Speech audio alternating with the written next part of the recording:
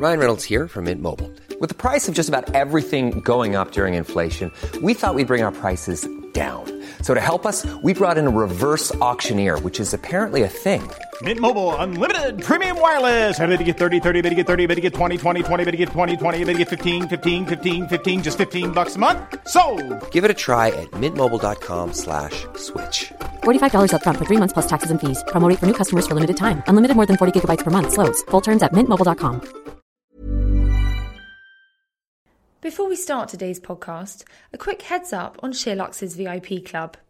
From restaurants, bars and hotels to beauty, wellness and shopping, SheerLuxe partners with some of London's best destinations and hottest brands to bring its VIPs exclusive monthly offers.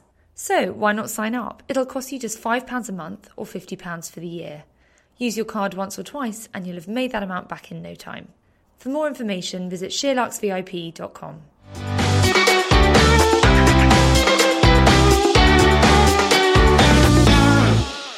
With just $300 in her pocket, Marcia Kilgore moved from Canada to join her sister in New York. Needing to pay off her student loans, she started giving facials to friends in a small office space. But it wasn't long before age 26, Marcia launched Bliss Spa. Seeing a rapid expansion and developing a wildly popular product line, Bliss was soon endorsed by the likes of Oprah, Madonna and Demi Moore. Selling Bliss for a reported $50 million was just the beginning. Marcia has spent the last 2 decades launching global brands Soap & Glory, FitFlop and Soapaduper, with her most recent venture, Beauty Pie, being heralded as driving a truck through the luxury cosmetic industry. A serial entrepreneur who has founded 5 multi-million-pound businesses by knowing what women need before they even know it themselves, Marcia Kilgore, welcome to your SheerLuxe success story. Thank you. Gosh, there's a lot to cover. 5 businesses, but let's go back to the beginning and get the whole picture. You grew up in Canada, but you famously moved to New York age 17. Why did you do that? I had been to New York to visit my older sister when I was 16, and I found it really enthralling, interesting, vibrant, and stimulating.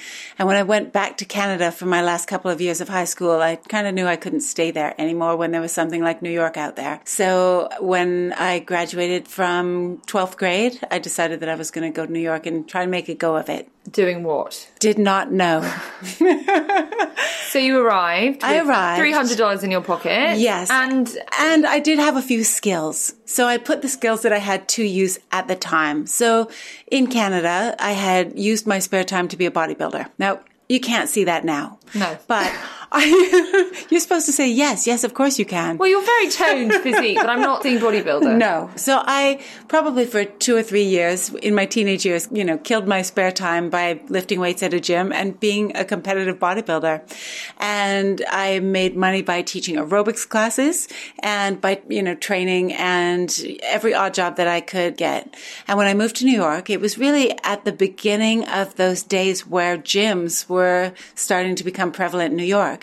And so I worked at a gym called Better Bodies, and it was where Jean-Claude Van Damme and his wife Gladys Portuguese worked out, as well as a lot of budding fashion industry photographers and film directors. And because I had this quite incredible physique at the time, which was somewhere between Olympic athlete and, I guess, dancer, a lot of the people who worked out in the gym and were kind of new to working out asked me to be their personal trainer. I had the likes of Douglas Keeves, who was Isaac Mizrahi's boyfriend at the time, a lot of famous photographers and models and actors and actresses. I became a personal trainer. Amazing.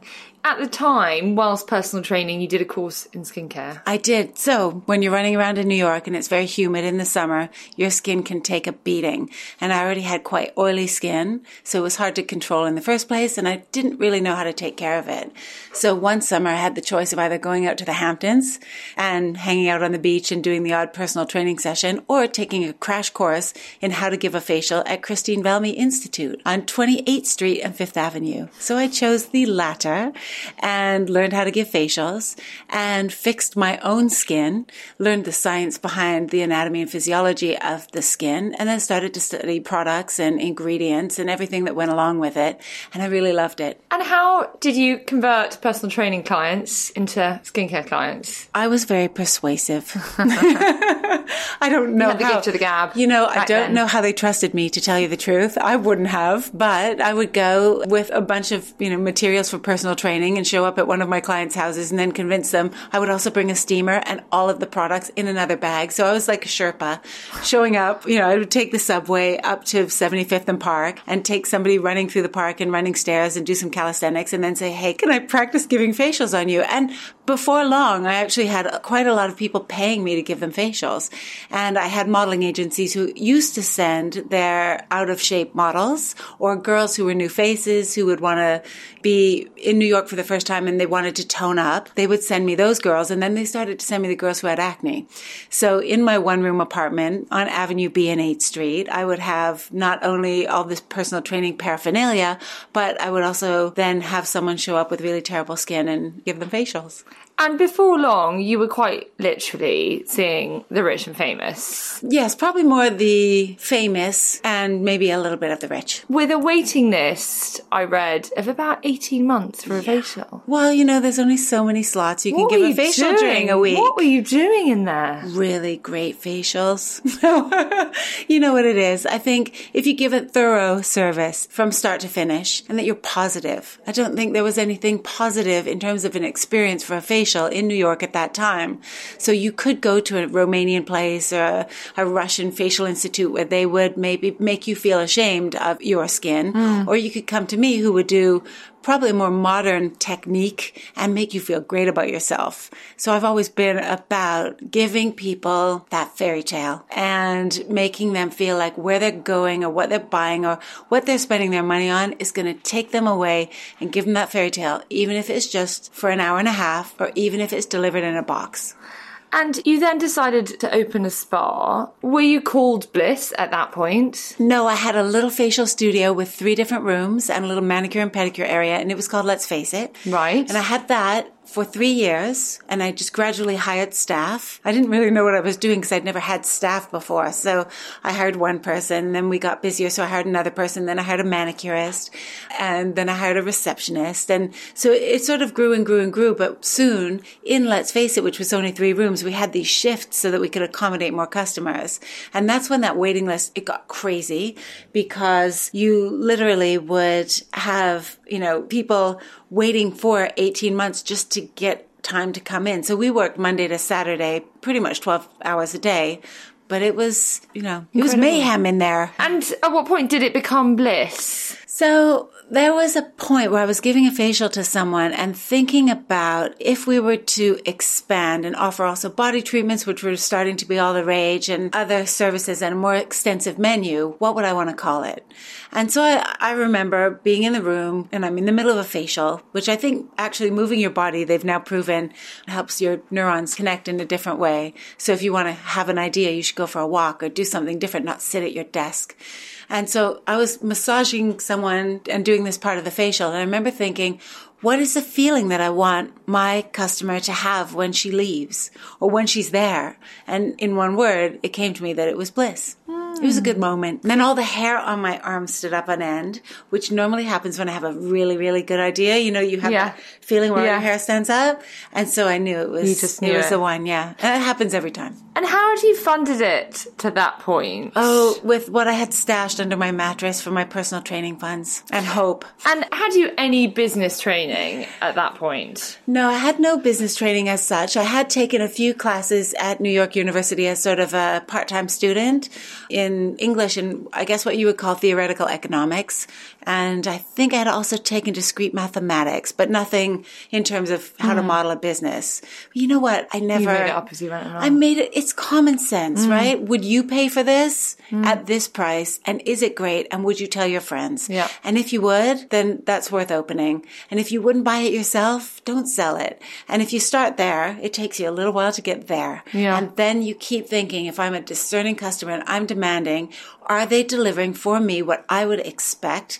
And if it's not good enough, don't bother. So true. So simple. It is simple. But did you have anyone advising you? I mean, you were pretty young. I was young, yeah. Did you have anyone that you could go to? No, but you know what? I think I probably benefited from just the support, and maybe there was advice coming to me all the time through these women, coming in and not necessarily giving me business advice in terms of, have you thought about this or have you thought about that? And when I had conversations with them, it was about them, right? But I am sure there was some kind of know-how that must have transferred in that room, because I spent 12 hours a day there. And just being hands-on, knowing how to run a business, knowing if you're with that customer so closely, what she's experiencing, that tells you a lot if you're listening. And you say we worked 12 hours a day, Monday to Saturday. Who were we? Who were we? And did everyone not want you? How did you get away from that? Because I think for so many people, they struggle. They don't want to be the business. If they're going to scale a business, it can't necessarily be all about them. Sure, of course. And that's why I didn't call it Marcia Kilgore's, facial studio. And I think that's very difficult for founders who name things after themselves. Absolutely. But we developed techniques and we developed protocol for different treatments, and everyone was trained in them. And then there were other rules, like you never complain near a client. You might be having a bad day. That is your problem. She's not here to hear you talk about you having a bad day. She's here to talk about herself. We made sure that everybody... You're a therapist. You are a in the other sense of the word. In all senses, right? So you should be the beauty therapist and you should be the psychological therapist, and it is all positive. And then you hire accordingly, because if you have people who can't do that, and there are personalities who just can't be professional like that, they'd rather kind of share their sorrows. That's not what our customer was coming to Bliss for. So it was about making sure that all of the team were aligned with our values. And then some very basic things, which still, I don't think still happen to this day, because I sold that business quite a long time ago. But we used to do very basic, obvious things like writing thank you notes to our clients.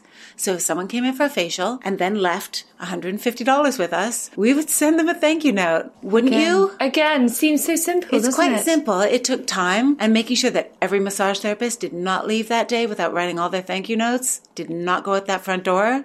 That was work, but they got used to it. Paid off. Well, they saw their customers coming back. So it's common sense. How do you want to be treated, right? Yeah. And lots of things were going right. What were the toughest things that you were dealing with as you were trying to grow this business in those early days? I think certainly I dealt with a lot of exhaustion. Dealing with staff and people and their personalities is always a challenge, because you don't necessarily know how to help them to see things necessarily the way that the business might want to be run. But I didn't have that many problems with that. I think I'm quite lucky that I started very young, because I had a lot of energy and I could talk to people so they understood, come on, person to person here. You want to be successful, you have to do it like this. So I can't really remember, or I haven't registered hard times. I mean, hard times for people are when you can't put food on the table, right? Yeah, true. So there might be a couple of days when the phone didn't ring quite as much because it was a Jewish holiday and we were in New York, right? And half of New York is Jewish.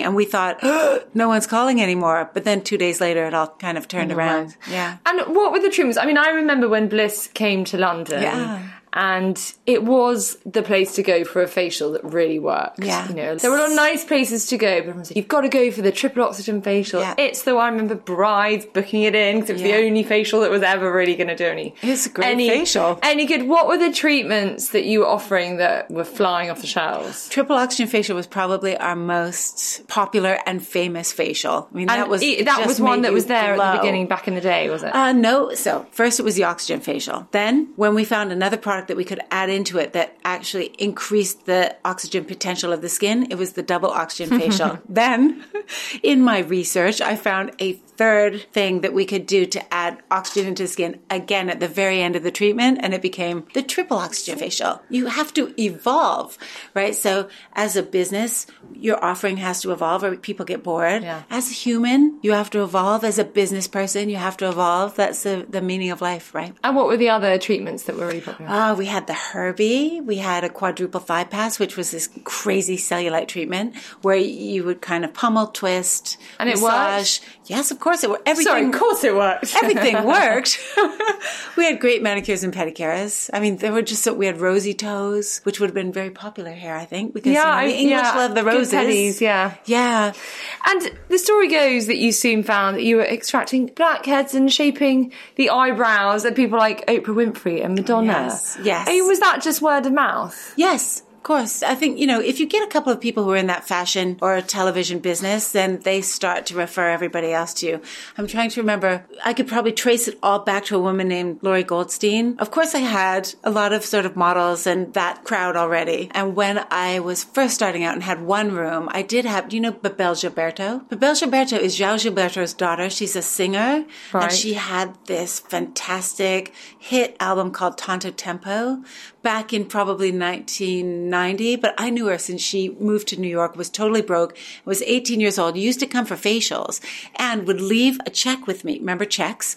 So she... Sadly, I do, yeah. She'd leave a check with me because she didn't have the money, and she'd say, can you just hold this for 3 weeks and cash it after such and such a date, because she was so broke. And then I had Kim Gordon of Sonic Youth, and then I had a lot of the Victoria's Secret angels who would come in for facials, and then... I got Lori Goldstein, who is this very famous stylist, and she sent Stephen Meisel, and Stephen sent, whoever he was working with. And then, so it ended up being Demi Moore and Oprah. And and everybody just kind of came in, and there's some great stories. And how did the product line come about? I imagine that was a very natural progression for you. Was that an easy process? Well, again, when you don't have a business background, you take leaps off cliffs that maybe you don't know anything about. And ignorance is bliss. It is, and it can be a real blessing. Now, it depends. You want to test small. But we had a fantastic article once in Vogue when Vogue was just still huge circulation in America and was still a Bible because no other information was available online. And we had a cream that I imported at the time, which was in an article called Cult Creams. And there was a portrait taken that accompanied the article by Irving Penn, which was an incredibly arresting visual portrait of a woman having milk poured over her face. And it seemed that all of America bought Vogue and saw this picture, stopped in their tracks, and it was called Cult Creams, and they read down, and the quote was that this cream would solve elephant man-like acne, right? And suddenly the phone started to ring. We would show up in the morning. This was when you had answering machines. And there would be 273 messages on the answering machine from the time we had left at 9:00 the night before of people wanting to buy this cream. And this went on for months. Wow. And what was the cream? It was an oxygen cream. It was an oxygen cream that we used in the oxygen facial. Not exactly the same one, but from the same kind of technology. And we used it to disinfect the skin before we did extractions. And then we would use it again after extractions to make sure that you would never break out after a facial. So people called and they wanted to order this cream. And then they would receive their box and be delighted and say, well, what else do you have? So we thought, well, we have some other products that we sell to our customers and to the people who come in for facials, but we should do Bliss products. So we then went out looking for, and again, this is before the internet. You don't know how to make products, but there are laboratories out there that make products for everybody. And so this is sort of where the beginning of my experience started with products and recognizing how the beauty industry really works, which has led to where I am today, in fact. Which has led to Beauty Pie. We will come on to that.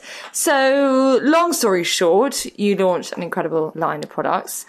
Today, are there still products that you use and rely on from that range? No, I evolve. A lot of people, though, there are some best-selling products that Bliss still has.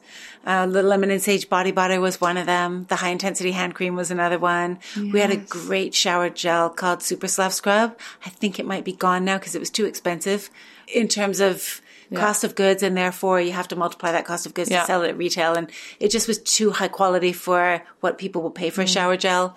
And I mean, there were quite a lot of good products, but most of them I think have moved. I try and always find the next best thing. It's, I guess, my curiosity in trying to make things better. That's why you've built so many successful businesses. After just 3 years, you sold a majority stake in Bliss for $30 million or thereabouts. That's what they say. To LVMH. God, how incredible. I mean, after 3 years. Yes. I mean, that's phenomenal. Well, it wasn't though, right? So well, Bliss LVMH opened in 1996, but before that, I had Let's Face It for 3 years. And before that, I had my one-room little studio for 2 years. So, in fact, it was 8 years. If you think about it. I'd stick with 3, and I think that's pretty incredible. It sounds good, but nothing is overnight like that. You know, it's great to have that story, but I think for entrepreneurs to realize 8 years. And, okay, 30 million, okay, and it wasn't that. Actually, it was better, but...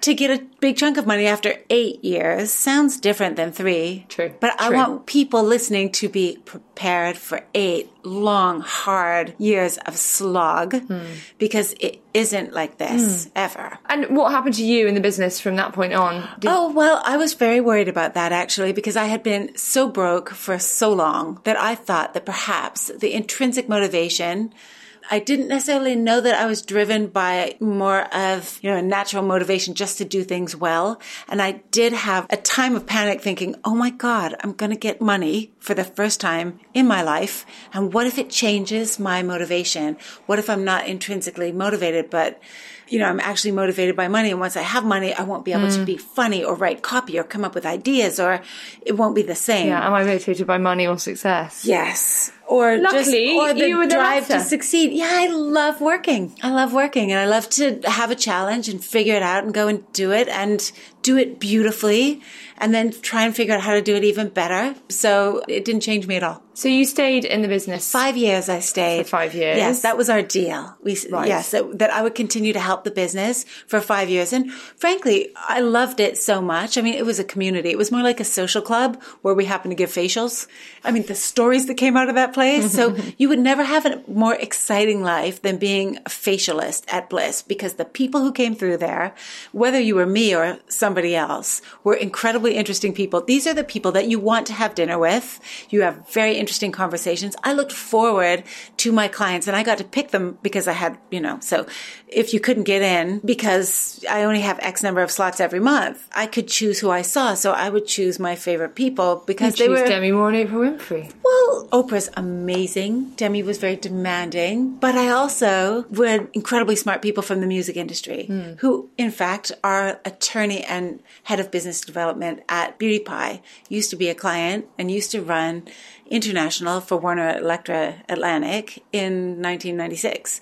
So she was a friend of mine because she used to come for facials once a month, and now she heads up a department in our business here. Amazing. Yeah. After Bliss, the 90s saw a real spa boom, Yeah. and a lot of people cite Bliss as the driving force for that. How did you deal with all the competition at the time? Did you feel yourself losing market share, or was it just getting bigger? I don't think about competition that way. In fact, I think you have to focus on what you're doing and what you're delivering. You want to certainly go out and look at what other people are offering because other people may have good ideas that you haven't incorporated yourself.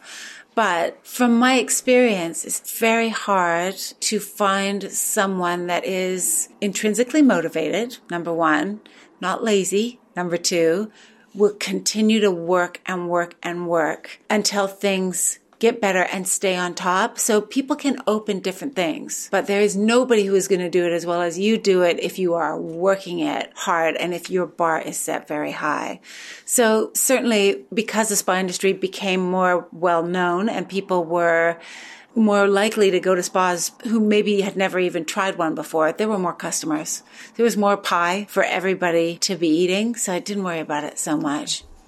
It was in 2006 that you started your second business, Soap and Glory. Yes. You decided that you were motivated by success and not just the money you'd made. But I read this was meant to be a hobby because you just had your children. Yes. Not for long. No. It was one of those brands that sort of blew up despite that we wanted to kind of keep it small and give me sort of a foot in the industry so I could just kind of stay alert. Keep taking over. Yeah, keep taking over. As I had my kids, I wanted to have that work-life balance, which is a lie, right? The work-life balance, it doesn't really exist. And there's that question, can women have it all, right? And I think we can.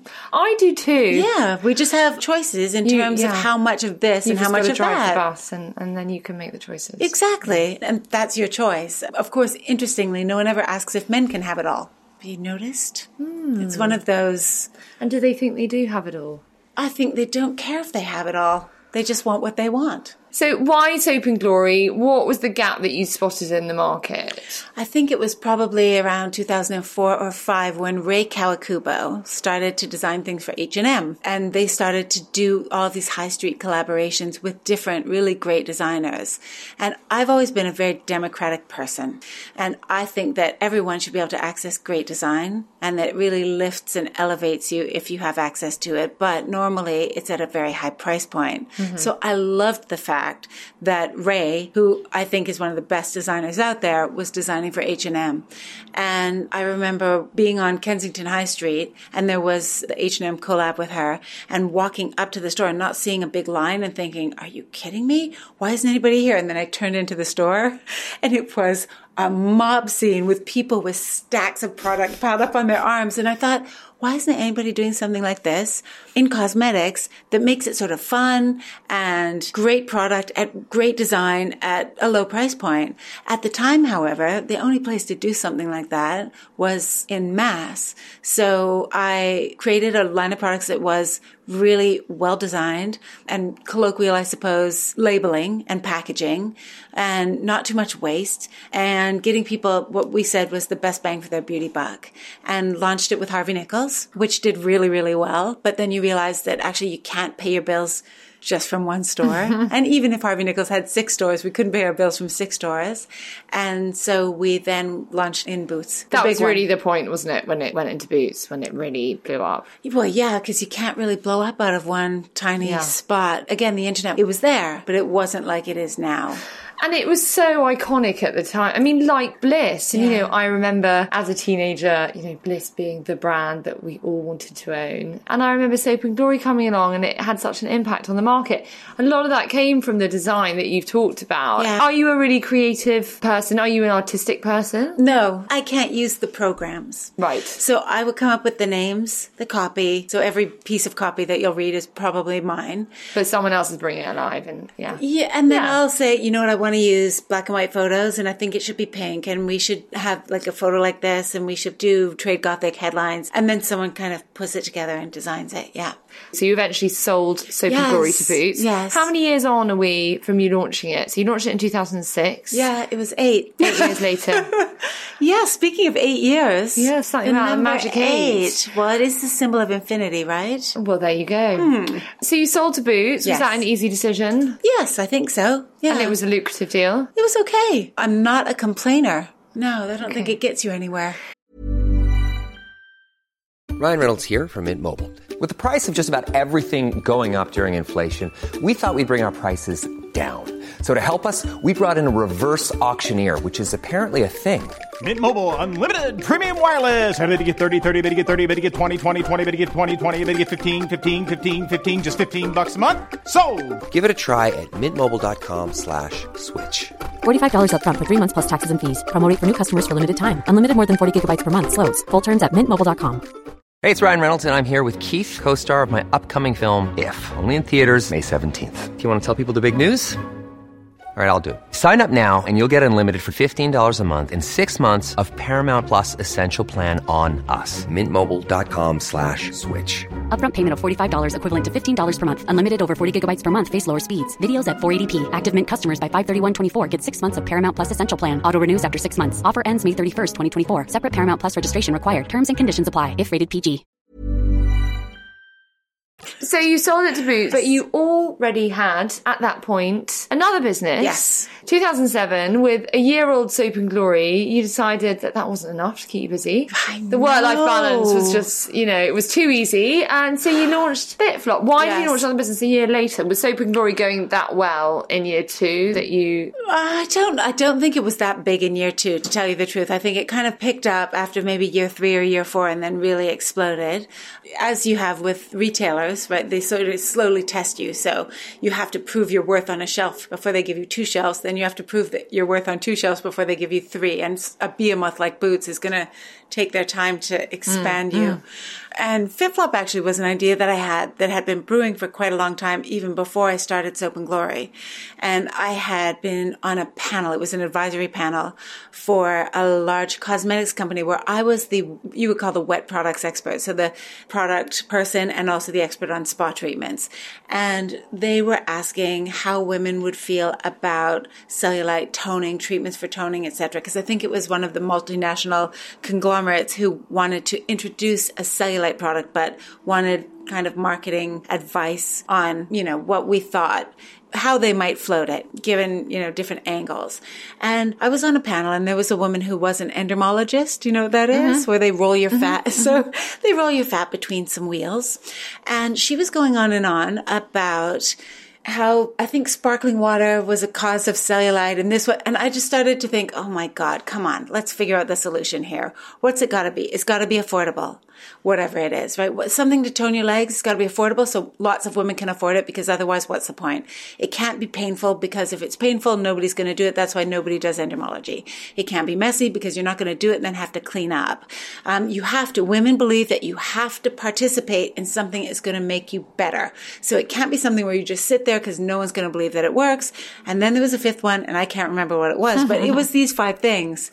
I remember just thinking, what do we do every day with something that isn't too expensive, that isn't painful, that isn't messy, that is actually actively participating in making ourselves better? And I thought, well, everybody walks. And then from my personal training background, my first thought was, let's put something on, like heavy on your feet. And then I thought, no, wait, that's painful because it ruins your knees and it'll change your gait, and I knew that because of my experience being a personal trainer. So the anatomy and physiology.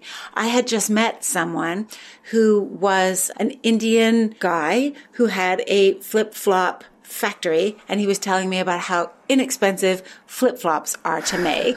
And then I'm thinking of all the other, there were all these data points that came together when suddenly, and so I'm sitting on this panel, right? And this woman is still going on about the sparkling water and how it gives you cellulite. And all of a sudden I thought, what about a flip-flop that uses your muscles properly when you walk in it? Because everybody walks. We can all afford a flip-flop. It's not painful. It's not too heavy, so it's not going to change how your joints work. We're participating, and it's not messy. And all the hair on my body stood up. And I thought, should I say this? And then I thought, no, I shouldn't. Way. I am here for wet products and spa treatments. So I jotted down this idea in my notebook, and I got very excited about it. So I was in New York at the time, and I remember just thinking, oh my God, I can't wait to get back to London because I've got to start researching this. And the hardest part about that was to find someone who understood what I was talking about, because the internet was, getting going then, and I would just type in shoe designers. Shoe designers do not know anything about ergonomics, biomechanics, the body, the joints, the gait, nothing. So I met and signed non-disclosure agreements with probably 12 shoe designers before I realized, you know what? They don't teach people anything about comfort or alignment in shoe design school at all. In fact, there's no test that a shoe is put through before someone's allowed to wear it. So you had your Eureka idea. Yes. And you went away and made a prototype? It's not that easy. So I had to find somebody who knew what I was talking about and how to make a prototype. And I wasn't using the right terminology. And so you just have to keep trying. So shoe designer was not getting me where I needed to go. Now, interestingly, from another source, I was meeting with a professor from the University of Swansea, who was the dean of the University of Swansea and had invented intense pulse light laser hair removal, or intense pulse light hair removal, which is IPL. And he came to London and was meeting with me to ask if I would create a product line that would go for before and after use with this machine. And so I did the meeting with him. And then at the end I said, maybe you can help me. I'm trying to invent a shoe that helps align the body and work the muscles properly in your legs when you walk. I want to invent a flip-flop that does this. And he looked at me and said, oh, you should come up to Swansea and meet with our biomechanics department. That was a word that I didn't know. I didn't know biomechanists were the people I needed to meet about the shoe. I had already sold the shoe, by the way. I had sold 300,000 pairs, roughly, to a retailer in the United States by showing them a picture. Wow. It was actually a drawing. I drew what I thought this flip-flop would look like, and I took it to a meeting and I said, this is what I'm working on next. And they looked at me and they said, we will buy between 30,000 and 300,000 of those a year.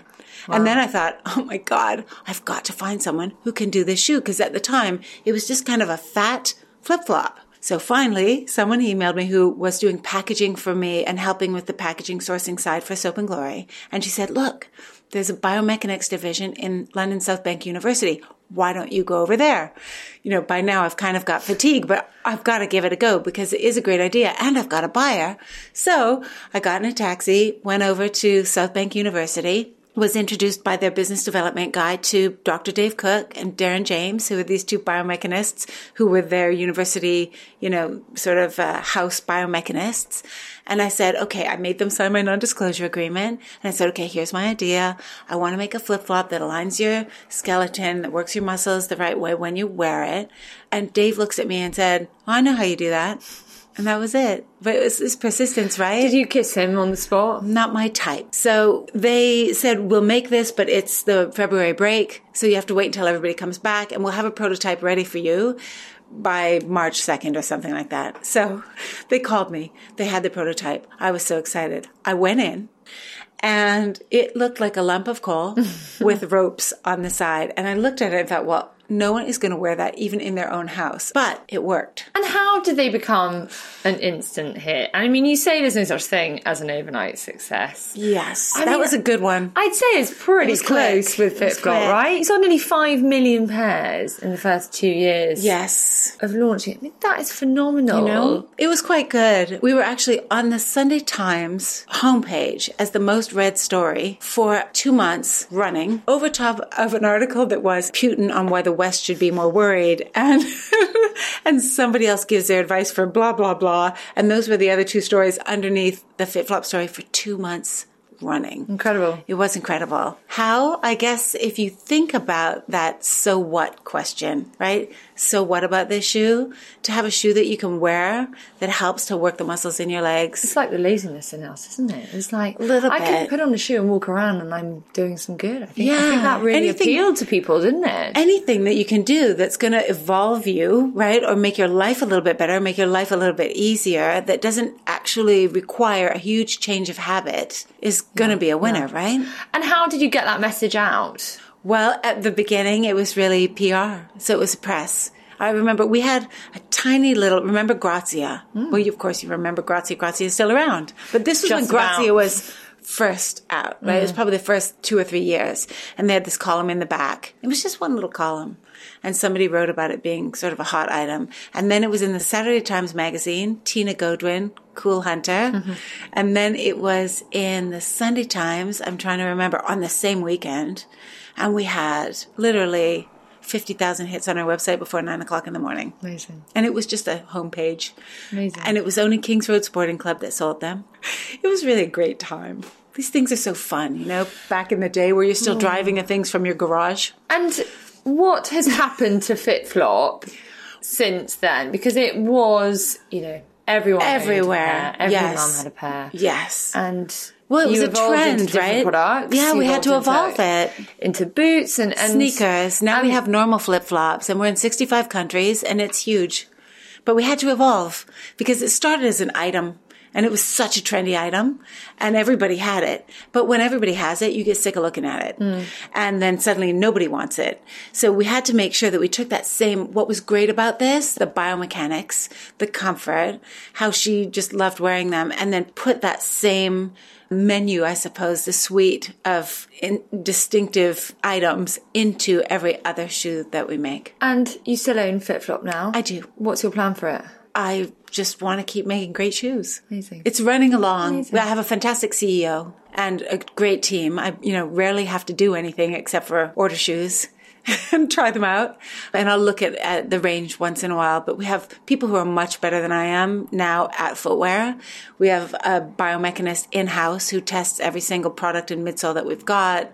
We've got a design team who has done everything from, the sort of couture shoes to high street shoes. They don't really need me anymore. Really. You can do the fun stuff. Yes. So business number 1, 2, 3, 4 was Super Duper, Yes. which you launched in Liberty in 2016. Yes. So Soap and Glory was now owned by Boots. Yes. Bliss was with LVMH. FitFlop was yours, and you decided you'd launch something else. Yes, I like cosmetics. I love the business. Tell us about Super Duper, what the concept is. It's quite a young business. Yes. It's quite a distinct shape to the bottle.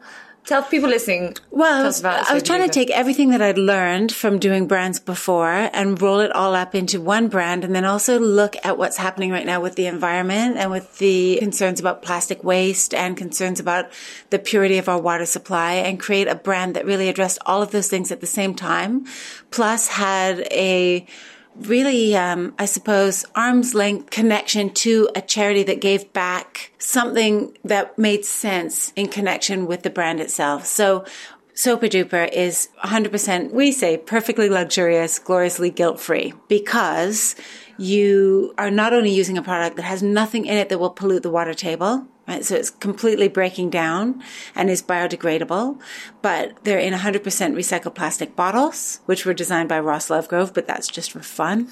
And we sell at very reasonable price points, and then we give money back to WaterAid so that people in developing countries or people who need it can also have clean water, because soap and water is so important, right?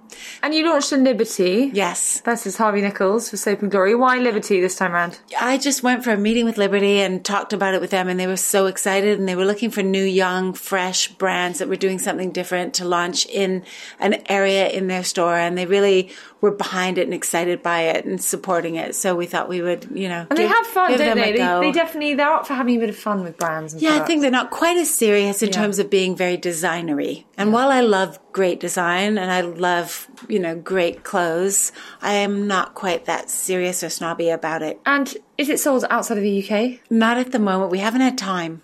What are your plans for it? Well, right now it's growing in the UK. So I had some great advice once from an old master, I suppose, of the cosmetics industry, who was right in saying that until you have a team on the ground who can really handle a new market, a new territory, you shouldn't go there. And right now, we're a small team. It's a startup. So Super Duper and Beauty Pie were all in the same office, but there's very few people to spread amidst these different brands, and we're all really busy. So we're kind of loving being in the UK, being able to massage that market, get the love from the customers, build that business. It's like a beautiful little nugget that we're just shining up and growing very organically. And you know what? There's something so wonderful about not having the pressure to get really big, which you should feel at the beginning of a business. You should be enjoying every minute, and every time an order comes in, you should be enjoying that. And sometimes you can lose sight of that when a business gets too big, because it's all about hitting a number. And for me, that's not so fun. For me, it's about the community and just seeing something beautiful grow. Well, luxury is to be in that position. Yes, it is. You've made that happen. Let's talk about Beauty Pie. Yes. Because, wow, when that came along, everyone's response was, she's done it again. She's invincible. Where does she keep coming up with these complete game changers, industry disruptors? And it's such an amazing idea. But it's so obvious. It's so obvious. So you launched that in what year? 2016, just at the end. You launched that in the same year as Super Duper. Yes, a couple of months later. Why not? Why not? And were you working on the plans for those simultaneously? Yes, but they're very different business models. So one is really through retail, and you happen to have a website, although our website is now... We just keep running out of inventory on our website, so... This is Beauty Pie's website. No, this is actually Super Duper's website. Right. So that was the retail, we're thinking, we'll do this in retail and we'll do it mass and we'll set up a little website. But now the website never has any inventory. So you just see how much retail is moving towards web. But at the same time, with Beauty Pie, which is a whopper, and it is a disruptor, and it is a revolution, I've thought to myself, look, I probably am going to do one more business. Right? I've done 4 already, and 5 is probably a good number. And what would I really want to do? What do I love? What have I done before that I'd like to repeat? And this is what I do for company. Right? So, how there's an old saying that says your first marriage is for love, second one's for money, the third one's for companionship. There is this old saying. And so I would say my 5th one is kind of for companionship. And if I said, I am not going to compromise, what do I not like about what I've had to do in the beauty industry, and what do I like? And what can I make out of that if it's a pure thing out of my heart? I love product development.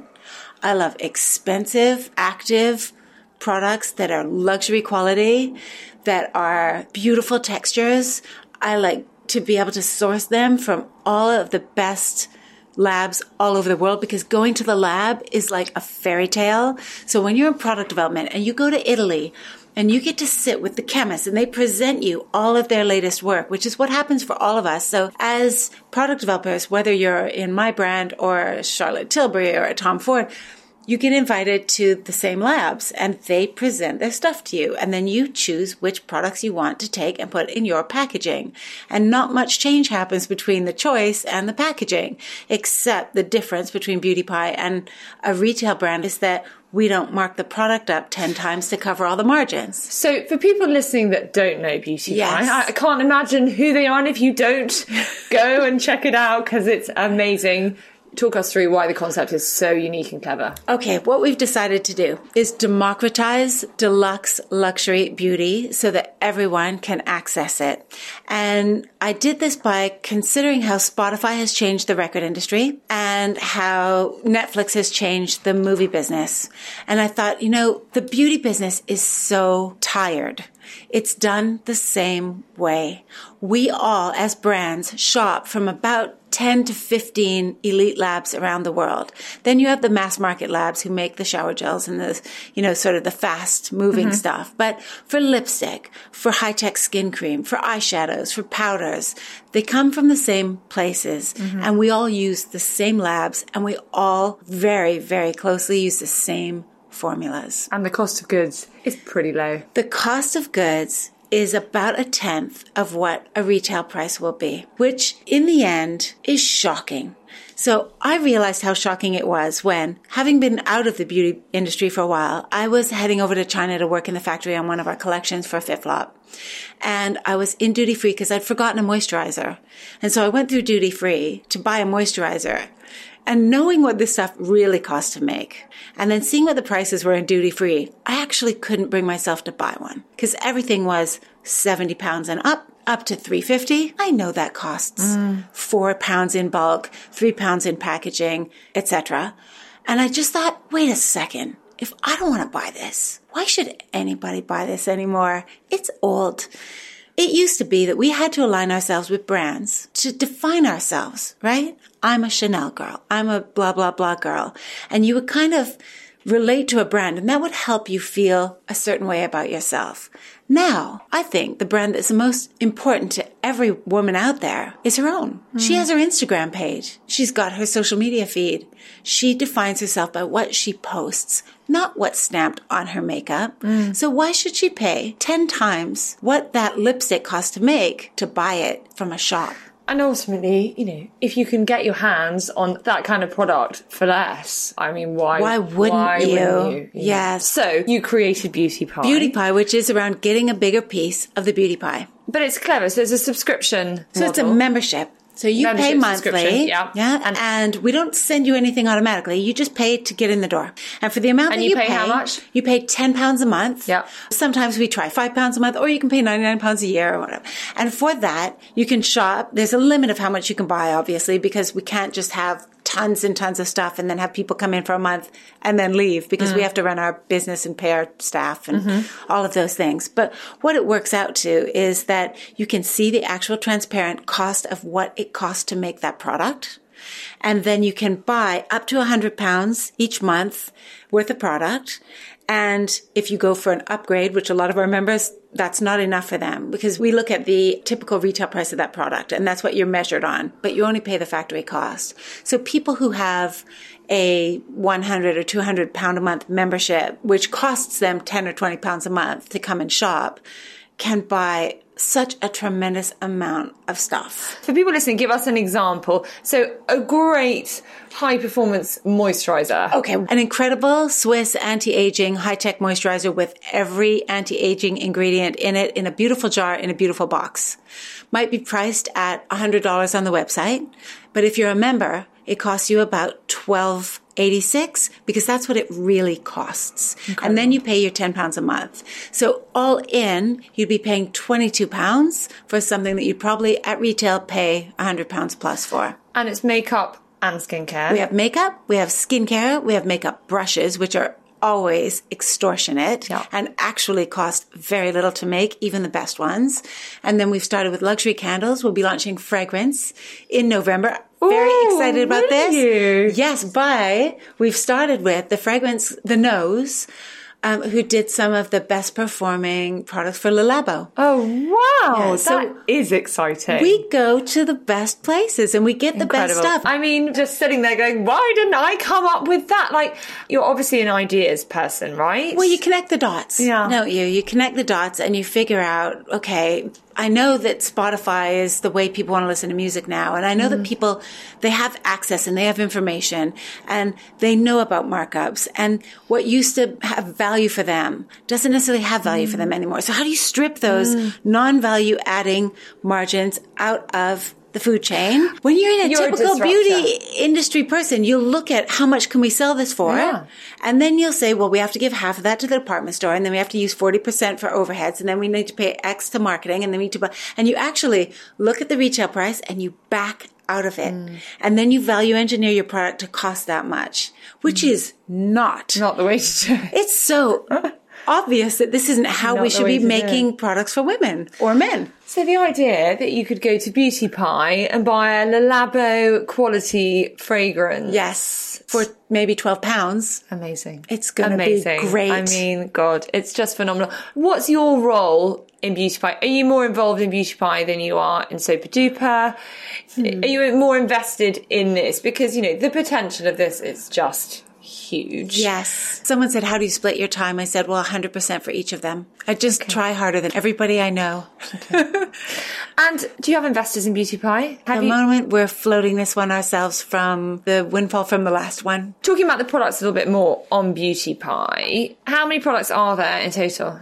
I think at the moment we have about 300 different products. We change them constantly. We have new launches that come in every month, seasonal things. We have things that we'll bring in once and see if it works. And if people love them, we bring it in again. And then we'll have other things that we just launch and then see if people love them, and maybe we don't plan to keep them as core items. And what are the core items? If there are people listening that are going to get involved in Beauty Pie, what are the things that just fell off the shelves? Okay, well, we have the Super Healthy Skin Ultimate Anti-Aging Cream, which is that incredible Swiss moisturizer that has absolutely everything. Think who you're talking about. It has everything in it. Everything except for the kitchen sink, and is about £12. That is a consistently great seller.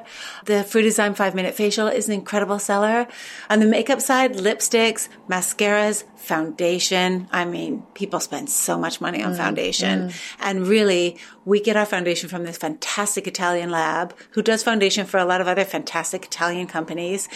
And it's about £6, I think, something like that. Amazing. So if you're spending $60 on your foundation, you know, you can really just think about it. Even if all you buy is foundation for your £10 a month, you're still saving a lot. And with the membership model, can you cancel your membership? You can cancel your membership anytime after 3 months. Okay. Yeah. There you go. And just talking about the labs, you talked about Italy. Yes. You've got labs in South Korea. We source from labs. So how the beauty industry works is that there are third-party labs who create all the innovation, pretty much. So they will then come and present you their new innovation. So they are really the ones who aren't getting the credit for a lot of the new innovation that you see has been created by a chemist or an engineer in a third-party lab somewhere who then goes out to a trade show and shows brands, we have this, we have that, et cetera, et cetera. What are you interested in? And then you label it and package it in your packaging. So we have Japanese labs, we have Korean labs, Germany, we have labs in Italy, France, Switzerland. Japan and Korea, we're obviously seeing so much beauty innovation coming out of countries like that. Why do you think that is? Why are they producing such high-performance products? First of all, I think Japan has always been creating incredible product, and they are masters at the technology of touch and sensorial feel. So they are really a step above in terms of how a product glides on, the textures, the lightweightness of them, and making sure that there are scents that aren't overwhelming but are sort of perfect for the skin. There's something about the Japanese culture that makes them very particular and makes them do things perfectly. So there's that master craftsmanship that has been going on there for a very, very long time. Korea is incredibly competitive, and they are a source of innovation. It's just an innovative culture. You see that from Samsung, right? Which is, really battling for market share against Apple and actually doing well. And there is this feeling when you go to Korea of people trying to rise and climb up and create things for themselves. And it's a real entrepreneurial culture, and there's a really good work ethic, and they invent and they move quickly. So it's not about looking at something for a very long time. They're just innovate. You may not always have there, from what I've found. We found a lot of labs that we've interviewed and we've gotten samples from, and the samples are great, but when it comes to production, they may not be quite the same quality. So there's a lot of newness, but then the execution isn't always the same as something like the Japanese execution, which is going to be perfect. So, but they may have more interesting technology or more kind of crazy new textures than the Swiss. Well, where do you go to get rid of your wrinkles? They have it down in terms of which ingredients to mix with which other ingredients to make something really effective for skincare. Like, nobody does it like they do. So we just need to put our trust in Beauty Pie, that you will be sourcing the right products from the right countries for us. How have the industry responded? Because, if I'm Jo Malone or Bobbi Brown, I'm not that delighted that you're doing this. Yes. But, I'm sure you have a lot of respect in the industry, understandably, with all your successes. Yes. What's the response been? Has there been a backlash? Well, in fact, Bobbi Brown herself and Jo Malone herself both signed up as members of Beauty Pie. Very early on, actually. I think they read about us in Vogue, and then they thought, well, this is unique and interesting, and signed up. Now, granted, Bobbi Brown is not with Bobbi Brown, the company, anymore. Nor is Jo Malone, but she has the most wonderful amazing new business. Yes, and she has a great nose, and she's really incredible entrepreneur. She's incredible, yeah. But she wants to buy her skincare somewhere. So everybody needs their high-tech skincare. You'll be delighted at that. And she probably knows how much it really costs to make and doesn't want to pay it, just like I didn't. So, and what about other brands? What about the big other brands? Are they? No one has called. Now? No. They're all just very envious that you thought of it and they didn't. I think it's one of those ideas that is probably worrisome for some. But, before I launched it, I did have some nights where I thought, oh my God, how can I do this? Everyone will hate me. And then I thought, but how can I not do it? Because think of all the women and men who love products. As you said when we were talking about Bliss, you think of the customer. Yeah, she's going to love it. Isn't going to want this. And that must just drive you so much. Is that why, we could talk about Beauty Pie for hours. A final question on Beauty Pie. Is it just in the UK? No, right now we ship to the UK and we've opened a warehouse in the US also. Okay. Yeah. Amazing. So, and then we'll be branching out as we can. And you're going to sell it when? They're knocking on your door Sell already? It. No. Well, phew. Yeah. I'm having fun with this one.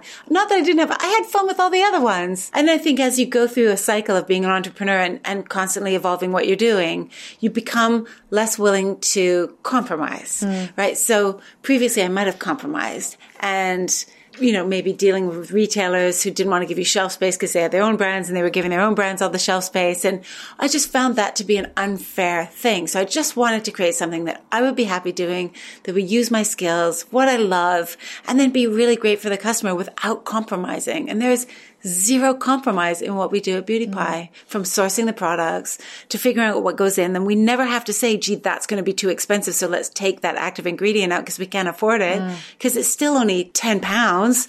Like, who doesn't want another 40 cents worth of vitamin C in there? But if you're in a big company and you have to work your margins backwards and suddenly you have an extra expense, you have to value engineer the product. And that's not right for the customer. Too clever, really. So you said this is your 5th child. Yes. Is this it? Do you think this is the last one? Well, okay, I have one more idea. Oh, right. Yes, it's sort of health-based, but I can't tell you anything because the patent hasn't gone through yet. You're married. Yes. With 2 children. Yes. Does your husband work in the business? He is on our board of advisors. And does he want you to calm down and stop launching new companies? I think probably. But I'm not ready. I just have too many ideas that I think would be really fun for myself and also for the people. If you can better somebody's life and it's fun along the way, why wouldn't you? Your 2 children? Yes. I have 2 boys. How have you balanced that through all these years? You just decide to give them 100% of your time when you're there with them. And then when you're not, you give your other projects 100% of your time. Someone gave me some advice that actually the best example you could give to children was to go and to work hard and show them that hard work pays off. And so I think if they see me traveling or if I'm not there, if I have to work late, that's a good example for them. Well, a good example for us all. If there's anyone to inspire people listening, it's you, Marcia. And I feel very lucky to do my job when I get to talk to people like you. Why, thank you. I feel lucky to have you in here helping me, spread the word. Well, it's been a real pleasure. Huge congratulations, on everything, and particularly on Beauty Pie. Thank you. I look forward to sampling these fragrances when they're available. Thank you so much. That's it for this week. If you enjoyed that, then do please rate, review, subscribe, and tell your friends. We'll see you next time. Bye-bye. When you need mealtime inspiration, it's worth shopping Kroger, where you'll find over 30,000 mouth-watering choices that excite your inner foodie. And no matter what tasty choice you make, you'll enjoy our everyday low prices, plus extra ways to save, like digital coupons worth over $600 each week. You can also save up to $1 off per gallon at the pump with fuel points. More savings and more inspiring flavors make shopping Kroger worth it every time. Kroger, fresh for everyone. Fuel restrictions apply.